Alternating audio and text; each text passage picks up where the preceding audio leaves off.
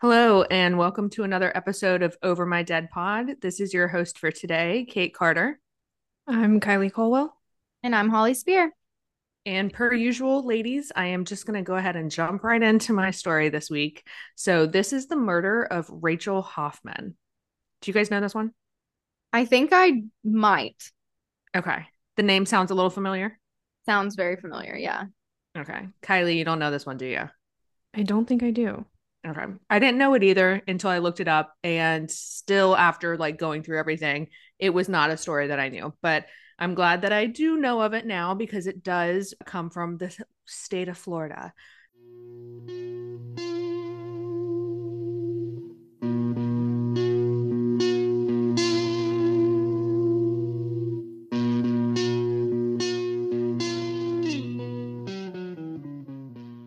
Rachel Morningstar Hoffman was born on December 17th, 1984, in Clearwater, Florida.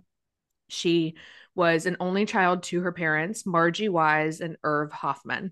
And now, ever since she was little, she was very vibrant, energetic, a fun loving girl, like very free spirited. She was always a really good student, and she always was active in extracurricular activities like piano, martial arts, softball, etc. Rachel's parents divorced when she was really young, but they both stayed in the same area to help raise her. So Rachel was not only close to her parents, but to her stepdad as well. She came from a really good family, like upbringing. Like there was nothing crazy or horrible that happened, like most of our other stories.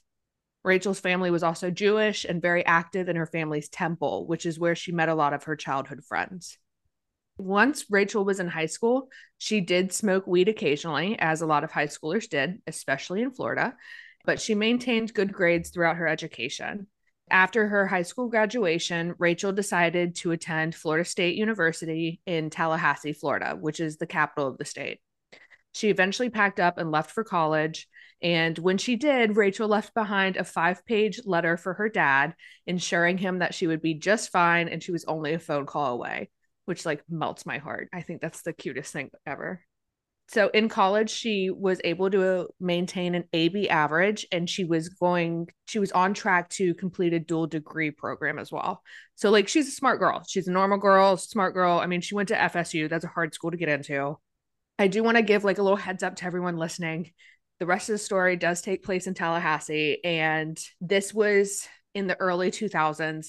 So obviously, a lot of things have changed since then. But man, oh man, would I have hated to be in Tallahassee during this time period. And it just really pisses me off. This story is going to piss you off.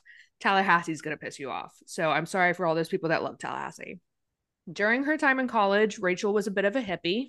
She enjoyed going to local concerts that included bands like the Grateful Dead. She often saged her apartment with her roommates, and she wore lots of like fun, funky clothing pieces. One of her signature clothing pieces was a signature fuzzy purple hat. Rachel also had two cats that she considered her children. One was named Jimi Hendrix, and the other one was Bentley. And these cats even had their own Facebook pages. Thought you guys would like that.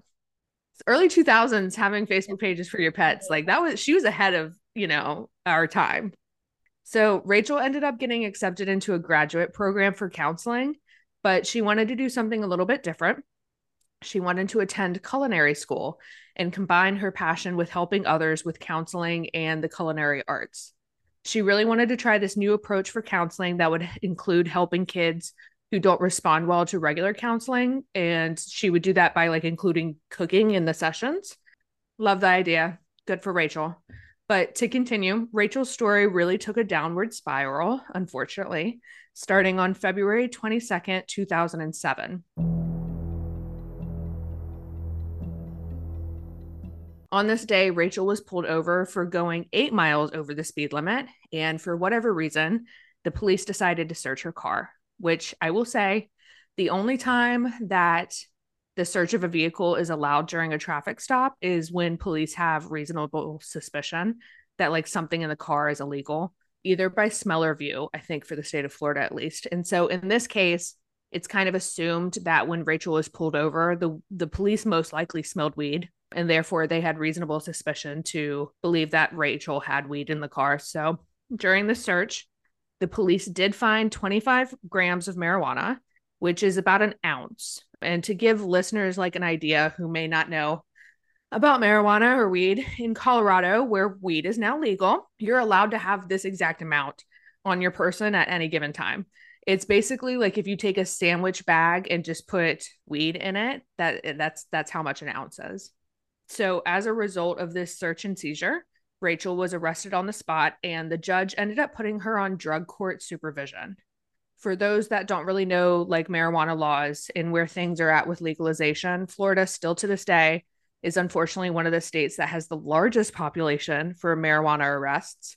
Even last year in 2022, 34% of all arrests in Florida were due to marijuana, which is like mind blowing. I'm not going to get into a rant, but I really hate that that's still a thing when there are so many states that have it legalized. Not to mention, unfortunately, the color of your skin does matter a lot when it comes to these kinds of arrests as well. And so it's just really shit. And I hope that we can get this changed sooner than later. I believe in the state of Florida, it's on the ballot for 2024 to legalize. But back in 2007, marijuana was still considered legal everywhere, and it had much harsher circumstances revolved around arrests. Rachel's probation program was set to a year, and she was supposed to pass monthly drug tests and was not supposed to be around anyone who used or sold drugs. If she ended up completing the program, her charges would completely go away. But in like late March of 2008, one of her friend's fathers died suddenly, and Rachel dropped everything to go be with her friend at the funeral. By doing this, she accidentally missed one of her mandatory drug tests, and the police responded to this by throwing Rachel in jail for 3 days. During jail, her 3 days of jail, Rachel's eyes were really open to how like nonviolent offenders were treated, and in particular in the state of Florida.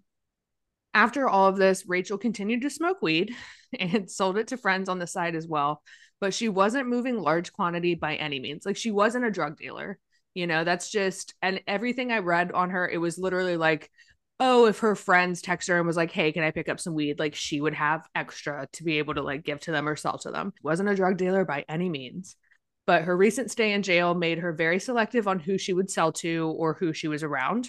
And unfortunately, she wasn't able to stay under the radar for very long because someone, don't know who, gave the Tallahassee Police Department a tip stating that Rachel was selling weed out of her apartment.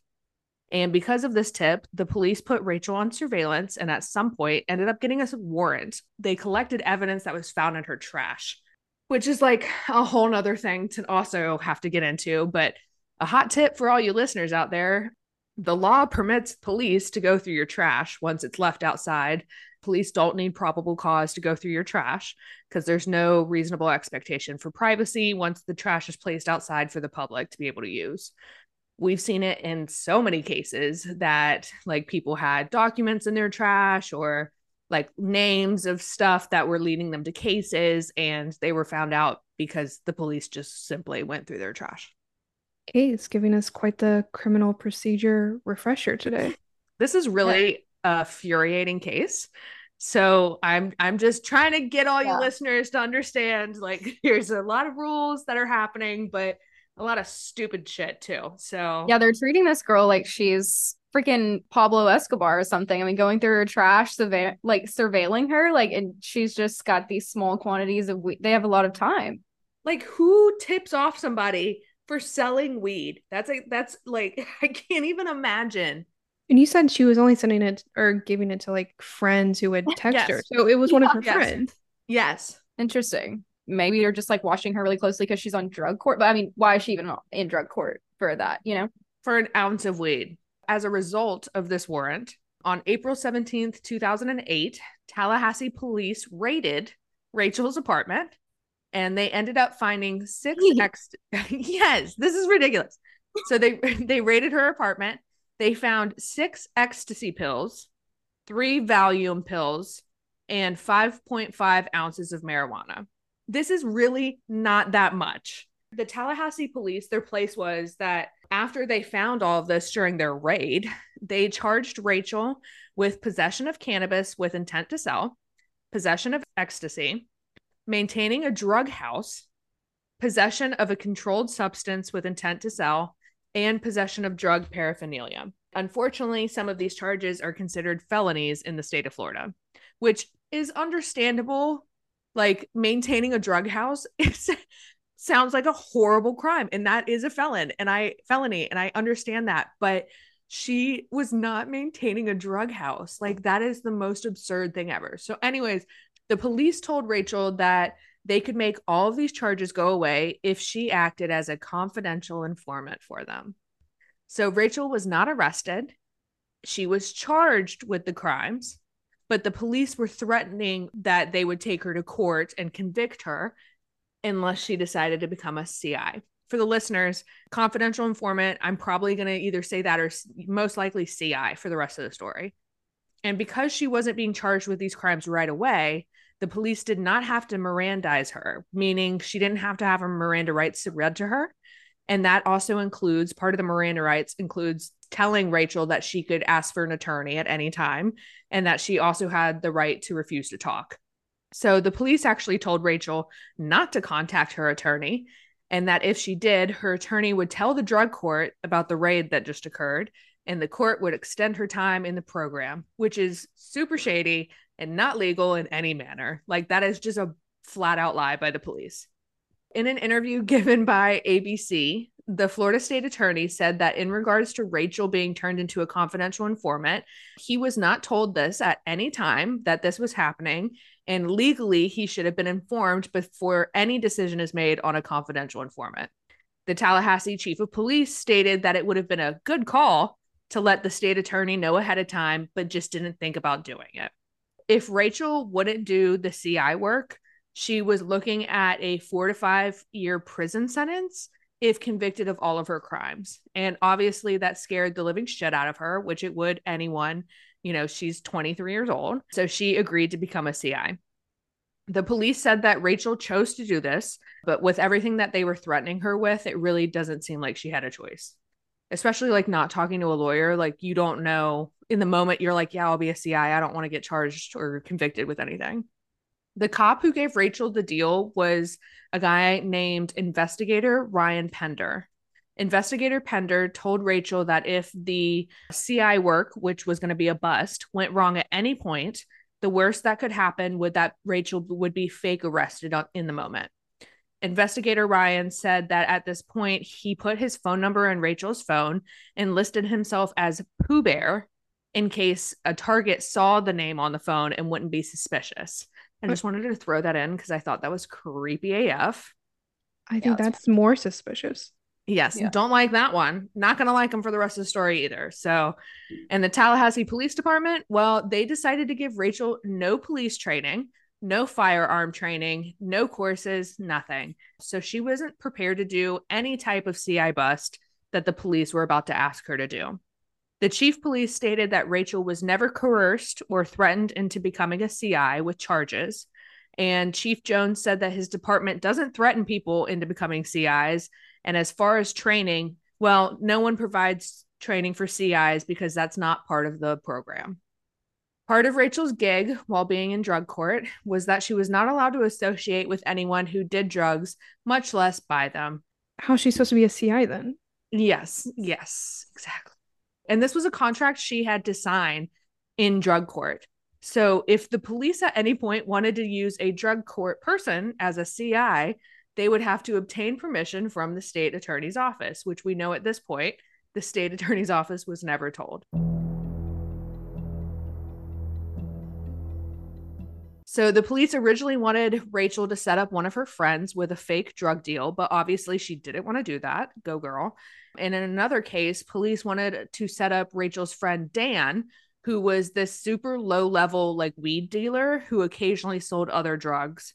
When police told Rachel to go to the station and have her call Dan, her friend, to set up to buy ecstasy, she left the station and called Dan on her personal phone and like let him know that it was going to be like a police thing. And so he found out it was a setup. And at some point, don't know how this happened, Dan also agreed to becoming a CI so that he could work off like some of his own charges that he also had with the Tallahassee Police Department. So the Tallahassee Police Department is just like throwing everybody. They're like, hey, you're selling weed? Well, be a CI. Otherwise, we're going to make you a felon. Based off of how Rachel handled the situation with her friend Dan, the police were aware that Rachel had at least told one person. That should have automatically like disqualified her from like continuing the CI work. That's like the number one rule. You can't tell someone that you're a confidential informant. So the Tallahassee Police Department decided they wanted Rachel to bust some of the people that supplied her weed. And of course, she didn't want to do that because she knew these people closely and they were friends of hers. And none of them were violent offenders. So she didn't want to ruin their lives. So she asked her friend Dan if he knew any of the people who were quote unquote bad guys that deserved to be caught.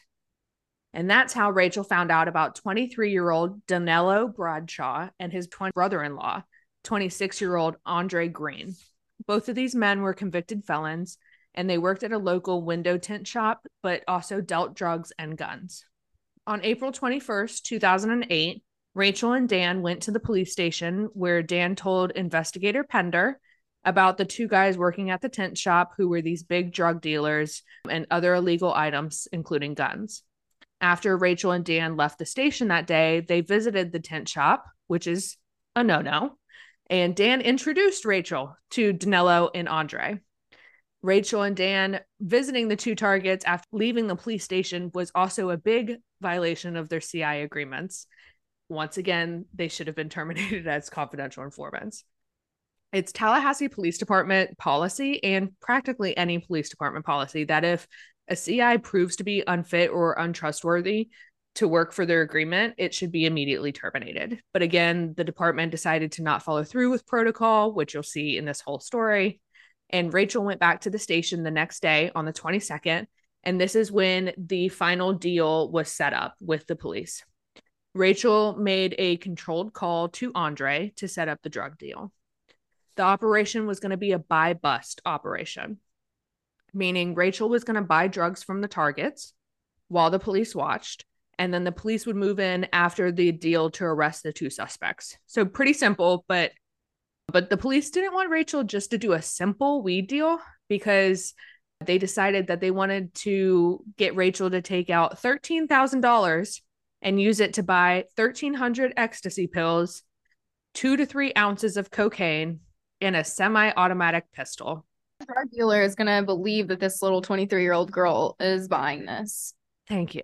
That's what I was like, 2 to 3 ounces of cocaine and a gun in Florida. Can't you go get a gun yourself? Like, what is? So to this date, Rachel had never even touched drugs in that amount, let alone a gun. And ultimately, the police just wanted a big bust, and they wanted something that was going to like make headlines and make the department look good. And in fact, in 2007, this was set to be one of the largest busts in Tallahassee history. I feel like I don't need to say this, but this transaction was on a really large scale from a first-time buyer who happened to be some random college-age girl, which gave immediate red flags to the drug dealers like Danilo and Andre. The police reassured Rachel over and over that the worst thing that could happen is that Rachel would be fake arrested during the buy-bust deal. They told her that they would be watching her at all times and that if anything went wrong, the bust would be aborted. They told her repeatedly that she would be safe because they thought they could keep her safe. But Rachel's boyfriend at the time was not so convinced, as no one else in this world would be. And he thought from the start that Rachel would probably get robbed just due to the nature of this deal. Rachel even told her mom at some point that she was about to work with the police on something, but that it was dangerous and wanted to let her know ahead of time so that she could send her love. Which, like, if I told my mom that, I get my ass handed to me. Like, my mom would be like, absolutely not. Like, you are not working. Well, I don't know. Maybe now. But when I was 23, my mom would be like, absolutely not. There's no way. Like, your mom would just come get you. She would. She would 100 in 3 a.m. in the morning. My mom would put a pillow over my head and like be like, "You're coming home with me." You know, like there's no love you, Yolanta. But so on April 25th, 2008, Rachel actually graduated from FSU with degrees in psychology and criminal justice. Which, like, when I read that, I was like, you know what? We'd be friends with this girl. Like, Rachel seems like right up our alley. And she was planning on going to culinary school in Arizona after her drug court program ended. Once the CI bust was finished, Rachel could put this whole thing behind her and move on with her life.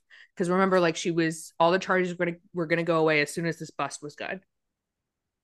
So the sting operation began on May 5th. Rachel went to the tent shop, wired up to talk to Danilo, and they agreed that the three of them, Rachel, Danilo, and Andre, would do the deal and swap on May 7th, 2 days later, and that the meeting spot would be set for Danilo's parents' house, which would be on the outskirts of Tallahassee. And they also said that Walmart would be used as an alternative spot if they had to. Rachel told the men that the drugs were for her friends that were visiting from Miami and that the gun was for her own protection. That's a lot of ecstasy pills and coke for friends that are visiting. So the two men agreed to sell her the drugs and that semi-automatic pistol, but Danilo and Andre never actually planned on selling Rachel anything. They were actually going to rob her and give her a bag full of aspirin instead.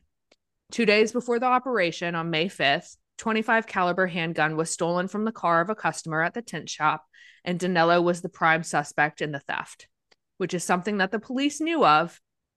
Rachel spent the entire morning with her boyfriend on May 7th, 2008, the day of the bust.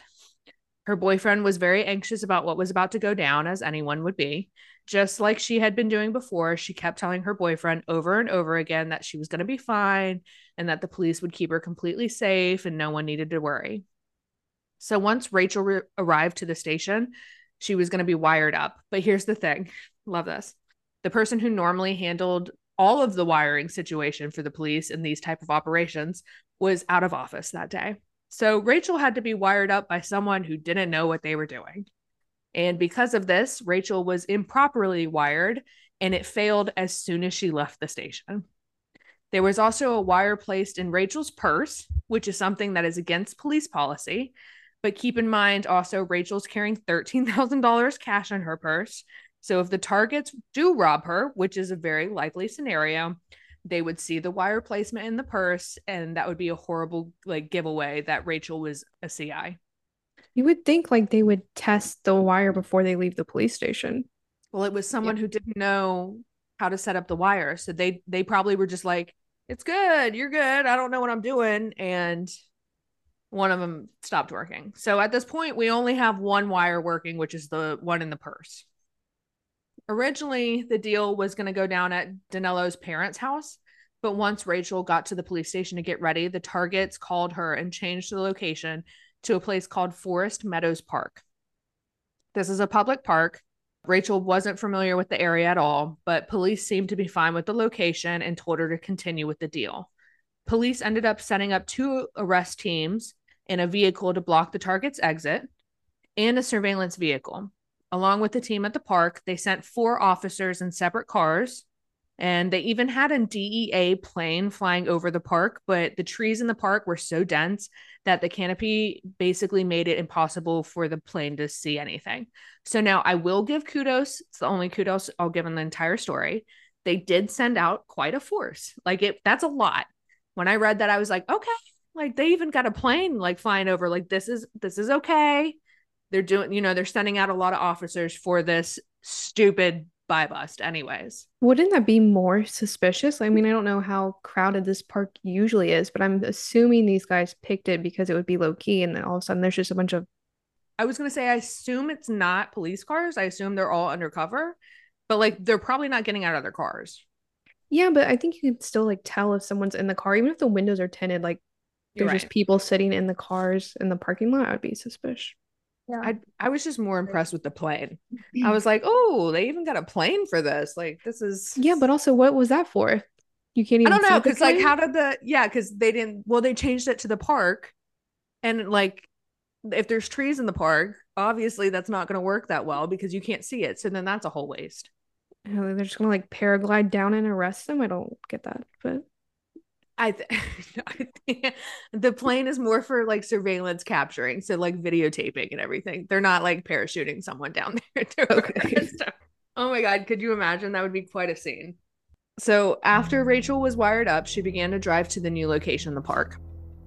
At 6:28 p.m., Danilo and Andre called Rachel and told her that they had just arrived at the park. At 6:34 p.m., Rachel texted her boyfriend, quote, "I just got wired up. Wish me luck. I'm on my way." He replied, "Good luck, babe. Call me and let me know what's up." Rachel then texted her boyfriend back, quote, saying, "It's about to go down," which that's, she didn't know, but it is about to go down. So at 6:41 p.m., Rachel called investigator Ryan Pender and told him that the targets were again changing locations. This time, Rachel was told to meet them at a plant nursery, which was about 1.5 miles north of the park. At the same time, Rachel turned into what she thought was Forest Meadows Park, but instead was another park called Meridian. At 6:43 p.m., investigator Ryan Pender told Rachel on the phone that she had made a wrong turn, and he slowed down in his police vehicle to allow Rachel to pull over and head to the correct park. Obviously, there's eyes and ears on Rachel, like they can see she had made a wrong turn. They were in contact with her via the phone, like everything's going fine. Investigator Ryan Pender parked at Meridian Park to monitor Rachel's wire from there. And at 6:44 p.m., Danilo and Andre called Rachel again, and she told them that she was pulling into the park right now, but she ended up not making the right turn and continued to drive past the park. So she don't know where she's going. An officer notified investigator Ryan Pender that Rachel did not pull into the park, and other officers later said that they thought the investigator had eyes on Rachel this whole entire time. But unfortunately, at this point now, no one did. At 6:46 p.m., the investigator told the other officers, quote, "I lost her." So Rachel's other wire ended up failing, and they had no other audio surveillance of her. But Rachel at the time didn't have any way to know this. You don't know that your wires have failed, and you don't know that the police can't see you. Yeah. In her mind, she thought the police could still hear her from both the wires, and she thought that they were following her in the cars. Did they try calling her again? So the investigator tried to call Rachel multiple times, but she did not answer, and that's because she was on the phone with Danilo and Andre. She ended up getting off the phone with them and saw that the investigator had called her, but Rachel had just spoken to him when she made the wrong turn, so she assumed that the police were still tracking and could hear everything. So she didn't call back because it had been like 2 minutes. Like it wasn't even, she thought they were just in sync. This is so sad. They should have stopped this the moment something went wrong. 100%. I would be skeptical, but like I could see where you would trust police officers. Like they do that all the time, Oh, I'd be trusting the police officers. It's 100% the police officers' issue that like shit's going down right now, and they're not stopping anything. I think they should have called it off when they kept changing the location for like the third or fourth time. Look, I'm assuming it's common to like change the location last minute for, their precautions. This shouldn't have happened. The bust should have never occurred because Rachel was a crappy CI. She told everyone she was a CI. And then they decided to set up a buy bust with felons, like hardcore felons, to purchase a gun. So anyways, around 6:46 p.m., one of the special agents was driving past the plant nursery and spotted the two targets in a BMW. And to get to them, he had to make a U-turn. So just as he was making a U-turn, he saw Rachel slowed down to follow the two targets. She was gonna follow them to the new spot that they had picked out. All three of them, Danilo, Andre, and Rachel, in their own cars, passed this special investigator just as he was turning around, and he wasn't able to see them that they were leaving. So he did not know that Rachel was now following the targets in the complete opposite direction. So when he arrived at the plant nursery, of course, everyone was gone. No one was there. So literally at this point, not a single person has eyes or ears on Rachel. Rachel and the targets were about 2 miles north of every law enforcement officer, and thanks to the dense tree covers, as we talked about, the DEA plane circling overhead was basically useless. So at 6:48 p.m., Rachel followed the targets as they made a left turn onto a dead-end road called Gardner Road. The targets were leading Rachel to this road. It was a dirt road surrounded by an undeveloped farmland, so it was very out there. There was nothing happening. In my eyes, is obviously a red flag for Rachel, but she still thinks that the police have eyes and ears on her. So she's like, I'll be fine. I'm okay. Me and dirt roads and dead ends in the middle of nowhere, I'm thinking, dear God, this is all going to go wrong. And boy, oh boy, does it. The other officers at this point were about 3 miles away at the park, waiting for investigator Ryan's orders. At the same time, the investigator called Rachel and ended up getting through to her. She told him, quote, "I followed them from the nursery. We're on Gardner. It looks like the deal is going to go down here. It's a dead-end street." And during this phone call, investigator Ryan radioed the other officers and told them that Rachel was at the end of the road called Gardner, was following the targets right now. Investigator Ryan claimed that he told Rachel to turn around and to not follow the targets, and then the call ended. He later stated that he had no response from Rachel, which meant she had hung up or we had, quote unquote, lost signal. But at this point, no one had eyes on Rachel. The DEA plane that would have been able to see Gardner Road wasn't in the right spot, and so none of the 19 officers that were supposed to be watching this deal go down were able to do so. And only one of them knew where Gardner Road was. At 6:49 p.m., Rachel most likely arrived at the end of Gardner Road. The police were 4.5 minutes behind her. And at that time, investigator Ryan Pender radioed, quote, "She's probably with them right now in the car, so we need to move quickly," end quote. We don't exactly know what happened during those 4.5 minutes, but we do know this. Rachel, who thought police were on top of her the entire time, probably thought she was safe when she parked her 2005 Volvo at the end of Gardner Road. This car was a gift from her father, and her father was back home in Palm Harbor with no idea that the Tallahassee Police Department left his only child to be murdered by 2 known felons. It's very clear that once Rachel parked her car, she was approached by Danilo and Andre, had no intention of selling any drugs to her, and there's a good chance that the 2 men checked out Rachel's purse, most likely to rob her of the $13,000, when they saw the police wiring, which, to remind you, was not even working the entire time. We know that at this point, the 2 targets took out the semi-automatic gun that the police department had told Rachel to buy from them, and we know that they aimed the gun at Rachel and shot her 3 times in the chest and twice in the head. One of the shots actually tore off one of her fingers as she put her hands up to shield herself. It was said later on that Rachel was crying out for help as she was killed, and she cried out for help from the police department, who had promised they'd be on top of her the entire time, and who also said that the worst thing that could happen from this would her being fake arrested. But when she cried out, obviously no one was there to hear her. So one of the killers took off in the BMW, and the other put Rachel's body in the backseat of her own car and followed the other one out. By the time the Tallahassee police got to Gardner Road, everyone was gone. They found a single black flip-flop, tire marks, 1 used round of ammo, 2 live rounds, and 6 cigarette butts. But they didn't find Rachel or the target's vehicle, and there were no signs of them anywhere. A few hours later, let me say that again. A few hours later, police found Rachel's iPhone in a roadside ditch miles away from Gardner Road. And by 3 a.m. that same night, police were banging on Rachel's boyfriend's door, barking questions at him, asking if he knew where she was. Because in their minds, for some reason, they thought that maybe she ran off with the money. But her boyfriend had obviously not heard from Rachel, and he thought that she was still with the police, and when he asked where she was, an officer told him, quote unquote, "She was with us until shit got crazy." Shit got crazy. Shit got crazy. Who's also, you don't say that as an officer to somebody, that's crazy. Yeah. At 2 a.m. the next morning, so now we're a day ahead, the police called Rachel's parents, Margie and Irv, and told them that Rachel was missing and that they should get to Tallahassee as soon as possible. The police didn't give them any more information other than that, or even mention that Rachel was working as a CI. So Margie and Irv and the family's rabbis set out on the 4-hour drive immediately to get to Tallahassee.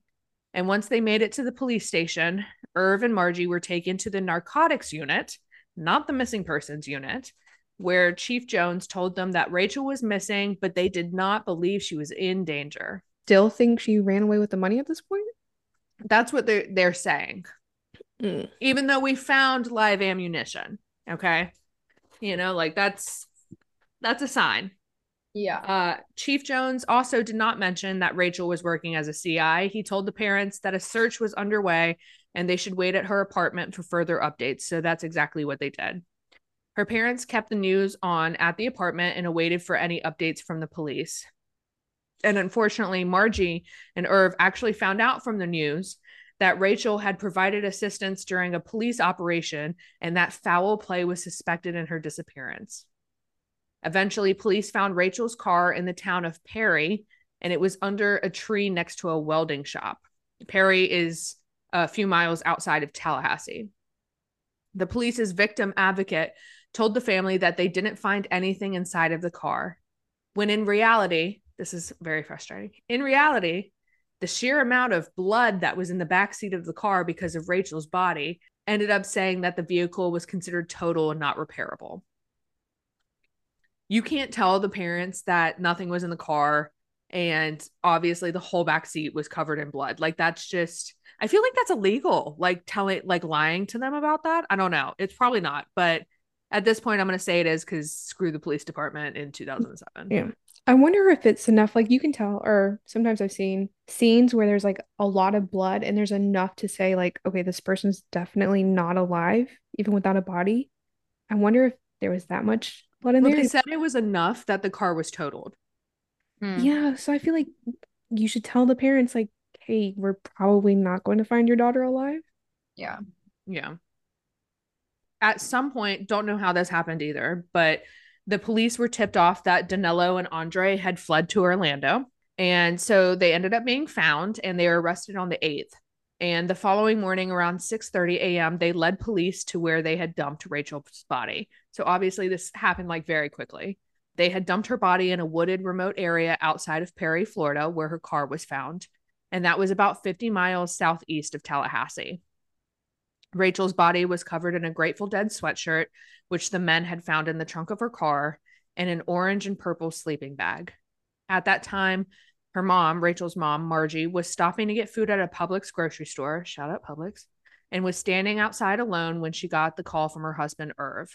He told her that you need to come back to the apartment, and at that moment, Margie just knew. When Margie arrived back at the apartment, the family rabbi had confirmed the horrible news that Rachel was dead and that Margie and Irv's only child had been murdered. Meanwhile, reporters were setting up for a police conference in Perry, Florida, near where Rachel's body was found. Rachel's devastated family and friends watched the news coverage from her apartment back in Tallahassee, and this is where the smear campaign began. So you think this story is bad? It just keeps getting worse. Rachel's body had not even left that dried creek bed when police got to work trashing her name. As Rachel's body laid just a few yards away, the Tallahassee Police's media officer, David McCrane, blamed Rachel's own murder on herself. This is what he said, quote, "This morning, a little after 6, investigators from the Tallahassee Police Department, along with Mr. Green and Mr. Bradshaw, transported back to Tallahassee, led us to Miss Hoffman's body. She is deceased. We are seeking additional charges against the two of them for the murder. The family is obviously suffering. They're a primary concern right now. They are aware of our situation and our heart goes out to them. Some things I do want to tell you about Miss Hoffman. Hoffman was a good person. She was cooperating in an investigation with the Tallahassee Police Department Vice Unit. We had established protocols in place to ensure her safety, and at some point during the investigation, she chose to not follow the instructions. She met Green and Bradshaw on her own, and that meeting ultimately resulted in her own murder." End quote. Love it.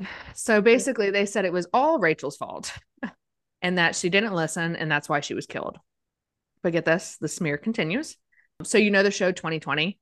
They actually did an episode on Rachel's case. And I haven't watched the episode. I watched clips from it, but I'm like curious now because the clips that I saw were like really good.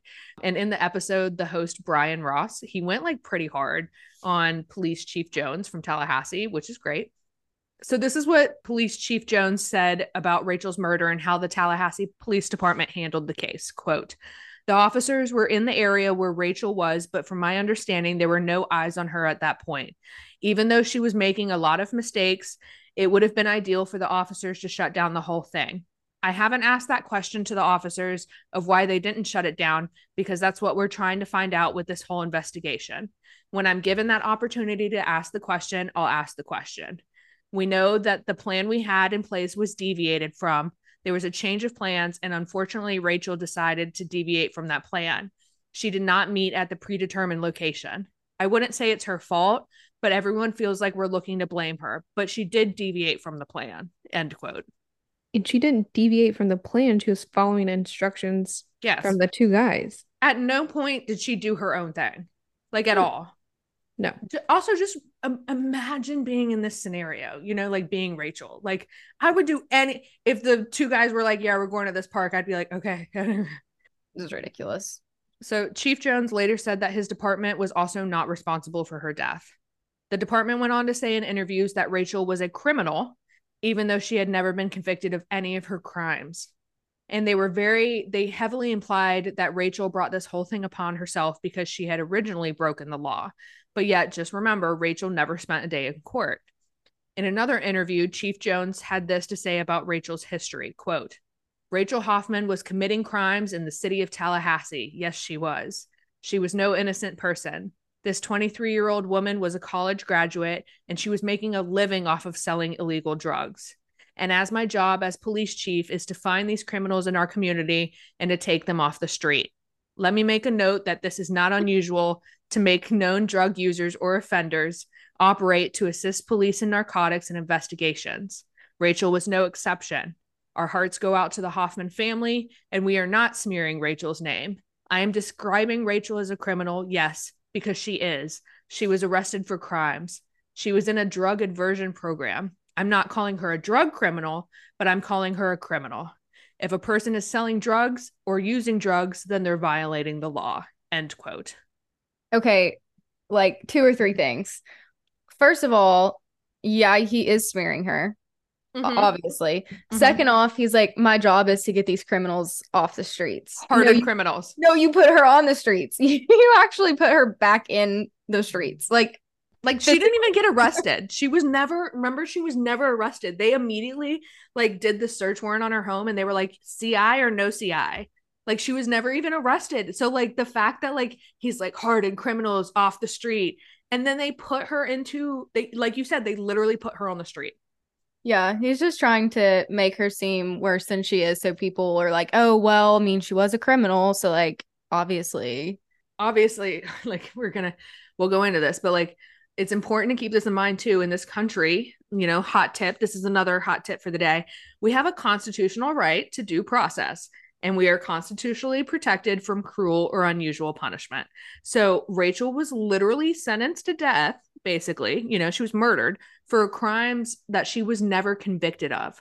The police department saw this as an opportunity to take advantage of this young girl, and they used it for satisfaction and rewards for their department. Rachel never even got to speak to an attorney, and the police basically robbed her of her right of due process. Everything they did was illegal. Everything. They used her for sure. And as you heard in the quotes above, they said that Rachel was making a living off of selling drugs, which is not true whatsoever. First off, Rachel's dad basically paid for most things in her life, like rent and her car, while she was going through school. And Rachel was not selling even enough to pay, she wasn't selling enough weed to even pay for bills. Police initially tried to say that she was selling 35 pounds of weed a month, which, if that was true, Rachel would have been taking home $1 million to $1.5 million in 2007, which is very clear to everyone who knew her that she did not live that kind of lifestyle, and it made no sense whatsoever. And the police had no evidence at all. So I don't even know where they got that number from. Many people in the Tallahassee community were blown away and infuriated with how their local police department essentially let Rachel be murdered. The police should have moved in as soon as the plan deviated. They knew how dangerous this operation was, and yet they chose to do nothing. Students at Florida State University held a march in Rachel's honor to protest the police handling of the case and the government's war on drugs. Rachel was laid to rest on May 13th, 2008, and given a Jewish burial. Over 800 people attended the funeral, showing respect and for how loved she was. Her family and friends used butterflies as a symbol to remember her.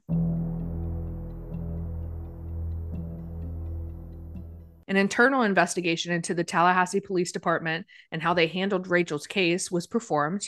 And this is crazy because this is actually good, but they found that officers had committed 21 violations in nine separate policies, which unfortunately, but normally when a police department does investigations on themselves, they're like, oh no, we found nothing wrong. Like, we didn't do anything wrong. No violations were done. But obviously, they came back and said, like, tons of shit happened. This should have never existed.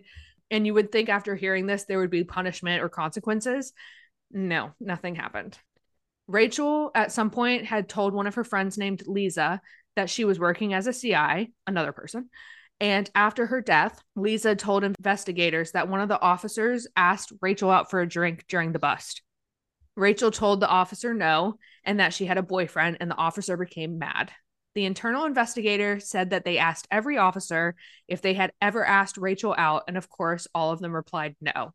But like, what were they going to admit to that? Like, so that's just a fun fact. And then you remember the main investigator, Ryan Pender? Well, he actually was fired after Rachel's case, but he ended up getting a job working for the Florida Fish and Wildlife Commission. And he was the only person from the entire police department that was fired as a result of Rachel's murder. No other officers were suspended or reprimanded, but Ryan appealed his dismissal in Florida. In court, he blamed all of the actions on Rachel. He actually started crying in the court for himself and his job. He said things like, to get my career back that I worked 8.5 years for, or I learned a tremendous amount more than I thought I would learn for this, which, like, what a douche. Like, I just can't stand him. Can't stand any of them, but especially him. And then this is fun. Just a few months after he was fired, an arbitrator ruled that Ryan should be reinstated. So not only was he rehired to the same police department, but they also decided to give him back pay. At some point, a law called Rachel's Law was proposed to tighten restrictions on the use of confidential informants and to protect them better. The original version of this law wanted to ban the use of juveniles as confidential informants, which is great, not use people in drug treatment programs, which was illegal anyways, and to give CIs a right to legal counsel. Another thing you would just think would happen. The law also wanted to introduce offense parodies. So like low-level dealers wouldn't be used to bust traffickers or these drug felons that have a history of violence, which makes sense. And at some point, police lobbying groups pitched a hissy fit over this proposed law, and they said that the bill passing would, quote, be the end of law enforcement, end quote. The law ended up having to be watered down in order to get passed, and it did get passed, and it was on May 7th, 2009, which was exactly 2 years after Rachel's murder, and it was signed into law by the Florida governor. The law requires police to adopt reasonable protective measures for CIs, which who knows what that even means anymore. It gives the CIs opportunities to talk to an attorney before signing anything, and it submits information on CIs annually to the United States Department of Law Enforcement. So in the end, Danilo Bradshaw was found guilty of first-degree murder and given life in prison without the possibility of parole. Andre Green later worked out a deal with the police to plead no contest to second-degree murder and robbery with a firearm in exchange for the death penalty being taken off the table. He ended up receiving life in prison without the possibility of parole as well. Rachel's parents filed a wrongful death lawsuit in the city of Tallahassee, and in 2012, the city settled with them for $2.6 million and issued a formal public apology. And that is the murder of Rachel Hoffman. I feel like we could talk for like 3 hours about how livid we are with the police department. Writing this story, I was like, this story ended up being like 9 or 10 pages when I was writing it. And I was like, I feel like I could just go off on, I mean, I did, obviously. There were like 3 or 4 points in there where I'm like, all right, due process, people. Let me tell you about the laws of this, like, because there's so many things wrong with this case. I 110% in 2007 blamed the Tallahassee Police Department. Drug court is like a specialty court to keep you from going to jail. You instead go to drug court. the whole like goal of drug court is to keep you away from people that are dealing drugs and keep you from using drugs. And so it's to put literally her, illegal. It's illegal for her to be a CI in drug court. it's ridiculous. I will say, not that this is a good outcome or anything, but you guys remember at the beginning where I said that one of Rachel's favorite accessories was a purple fuzzy hat? There's a Florida festival, like I think it's like a 1 or 2 day festival that happens every year, and it's called like the Fuzzy Hat Convention, and it's a music festival, and everybody like wears purple fuzzy hats and like celebrates the life and shit like that. Like it's supposed to be really like an adorable thing. It's really small, but I just like that was part of it, you know, to carry like her legacy. That's a frustrating story for you guys. I hope you all go into black holes today. And with that, thank you for tuning in to another episode of Over My Dead Pod. If you want even more information, including photos and sources of the case, you can check out our blog at overmydeadpod.com. Be sure to leave us a review wherever you're listening to this, and check us out on social media at overmydeadpod. And we will see you next week with another thrilling case. Bye-bye. Bye. Bye.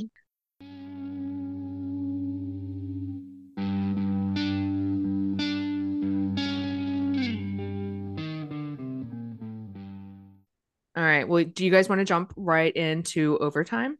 If you haven't seen it, which you probably haven't, but if you haven't seen it, don't listen to, and if you're going to watch it, don't listen to us because we're going to go into it. But there is a new docuseries, and I think, is it just called Twin Flames or Twin Flames Universe? Escaping Twin Flames, I think. Escaping Twin Flames. And you know, you girls here love a good cult story.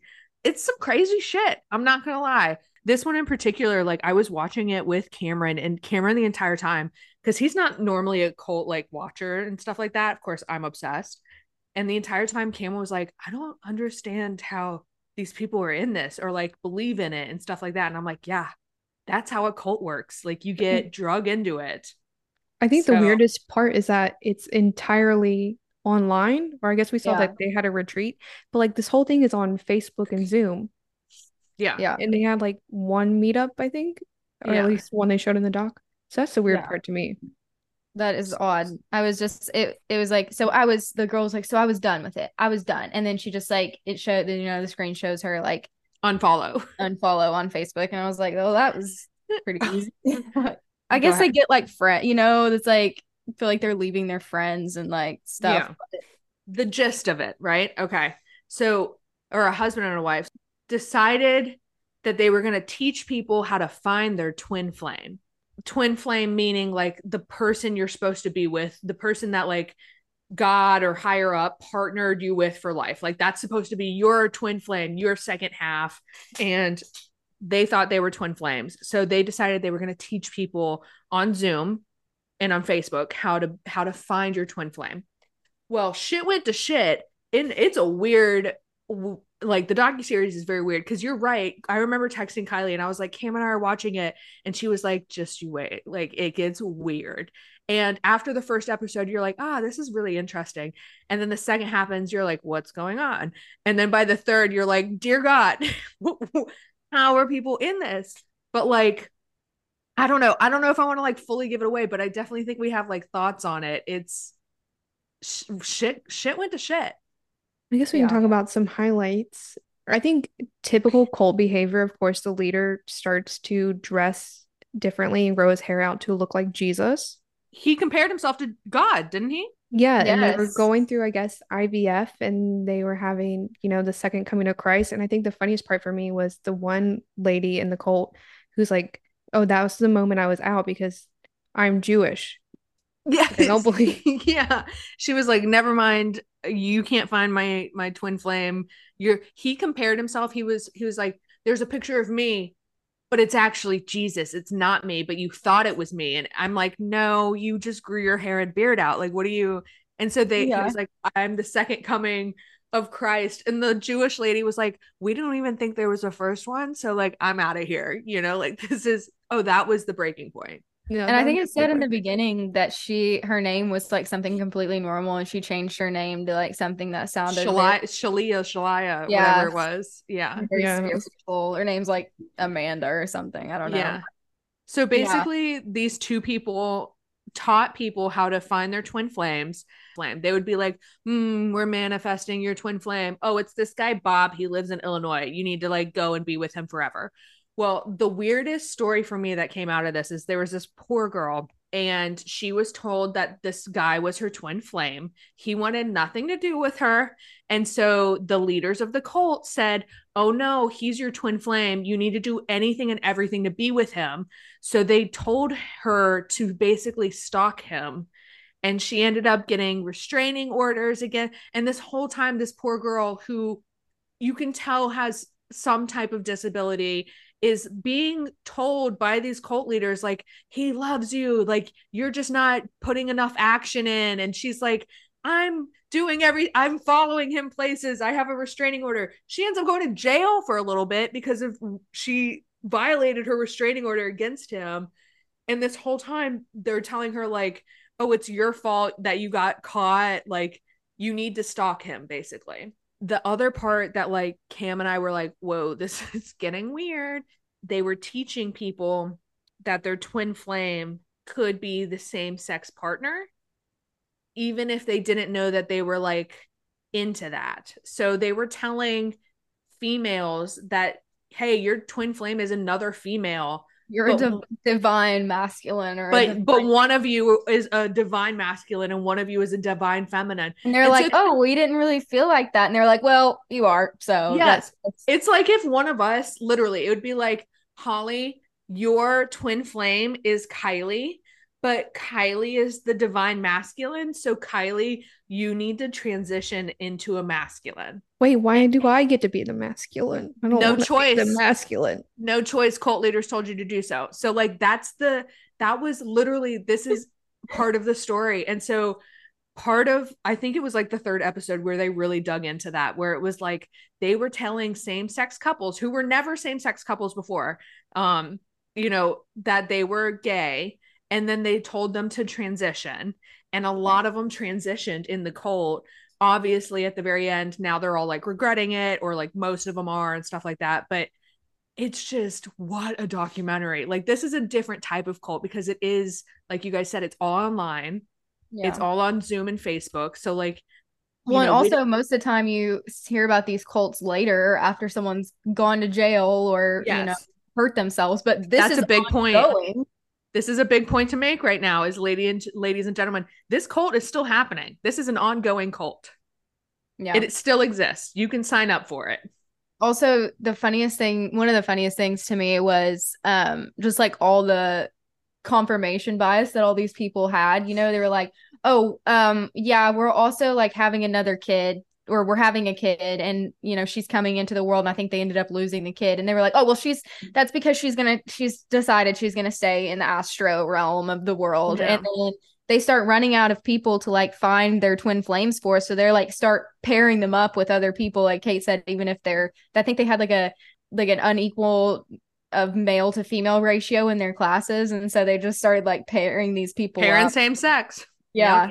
Yeah, it was just like anything to continue what they're saying. Like if one thing didn't work out, they were like, oh yeah, no, that's what we were deciding from the very beginning. Like, we knew that. I do want to say though too, because you brought up the two leaders who we just call the cult leaders, but the two leaders that are married, in the show they talk about going through IVF, and now to the world, they're telling people that they're going through IVF, not because they can't get pregnant, but because they want a girl. And it's because this girl is supposed to be their third twin flame, which like to me immediately got creepy vibes. I was like, oh God. Well, at some point they said they were pregnant and then they lost the child. But what they told the world was that the child decided to stay in the astral realm and didn't want to make her appearance on Earth. But all of us were sitting there watching the TV and we're like, so you had a miscarriage. Like, it's really, it's like sad shit, like but they're portraying it in such a different manner. And so I think another favorite part was when they were showing off how much money they made. He's like, oh, I'm just like sitting in my Porsche. Like, let me show you around my Porsche. Here's my giant mansion. Yeah, here's my pool. And young Versace baby clothes when they were gonna have that baby. I knew that was gonna go wrong right when they did. I was like, these people are sitting there like can't even afford anything, and you're like, oh, look at this, like. But did you guys notice the location? They were like in the middle of nowhere, Illinois, or something like that. And I was like, yeah, well, we could all probably afford a mansion in the middle of Oh nowhere yeah, they were in Michigan, I think. Yeah, and they were trying to get people to move out there to Michigan and like build a church. in a trailer. Yeah. Yeah. It started out as like a matchmaking service, and then it Oh my definitely turned God. into a church cult. And I forgot What did they we didn't even what talk did they about start that. doing at the end? They It started was doing they were like turning it into a church so yes, that but they they were didn't have to doing pay. Oh yeah, they filed to yeah. like, make it like a nonprofit church, whatever status. But then but then do we Food remember company. the food the what was it, the Divine Diet, or I don't know, something.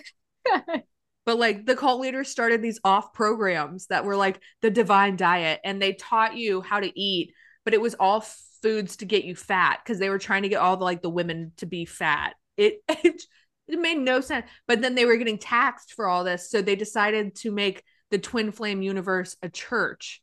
So then it became religious, and like God was telling you that this is your partner. But wait, I'm Jesus. I'm the second coming of Jesus. Crazy. The series like progresses, you can see like the woman, the wife, like slowly get bigger and bigger. I noticed it right away. Even Yeah. before they started all the diet stuff, I looked at Cameron and I was like, the wife's getting bigger and bigger. And he's like, yeah, she is. And I was like, this is going to be some weird, like, sexual thing. Like, and then yeah, we recommend it. It's called Escaping Twin Flames on Netflix.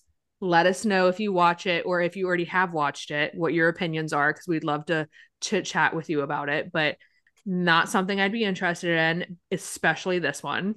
This is not like Kylie lives down the street from the Scientology Center, okay? And now that's interesting enough where I'd be like, maybe I want to infiltrate. But this is not a cult that I would infiltrate. You already have you're married. You have a twin flame. Oh yeah, that's right. Maybe I don't. Maybe he's not your twin flame. Maybe he's not my twin flame. Maybe it's Holly. Maybe. And I'm the femme. Plot twist. I mean, I don't know. Plot twist. You think that though? No one's told that yet. So. We're gonna have to get that guy to determine. Yeah.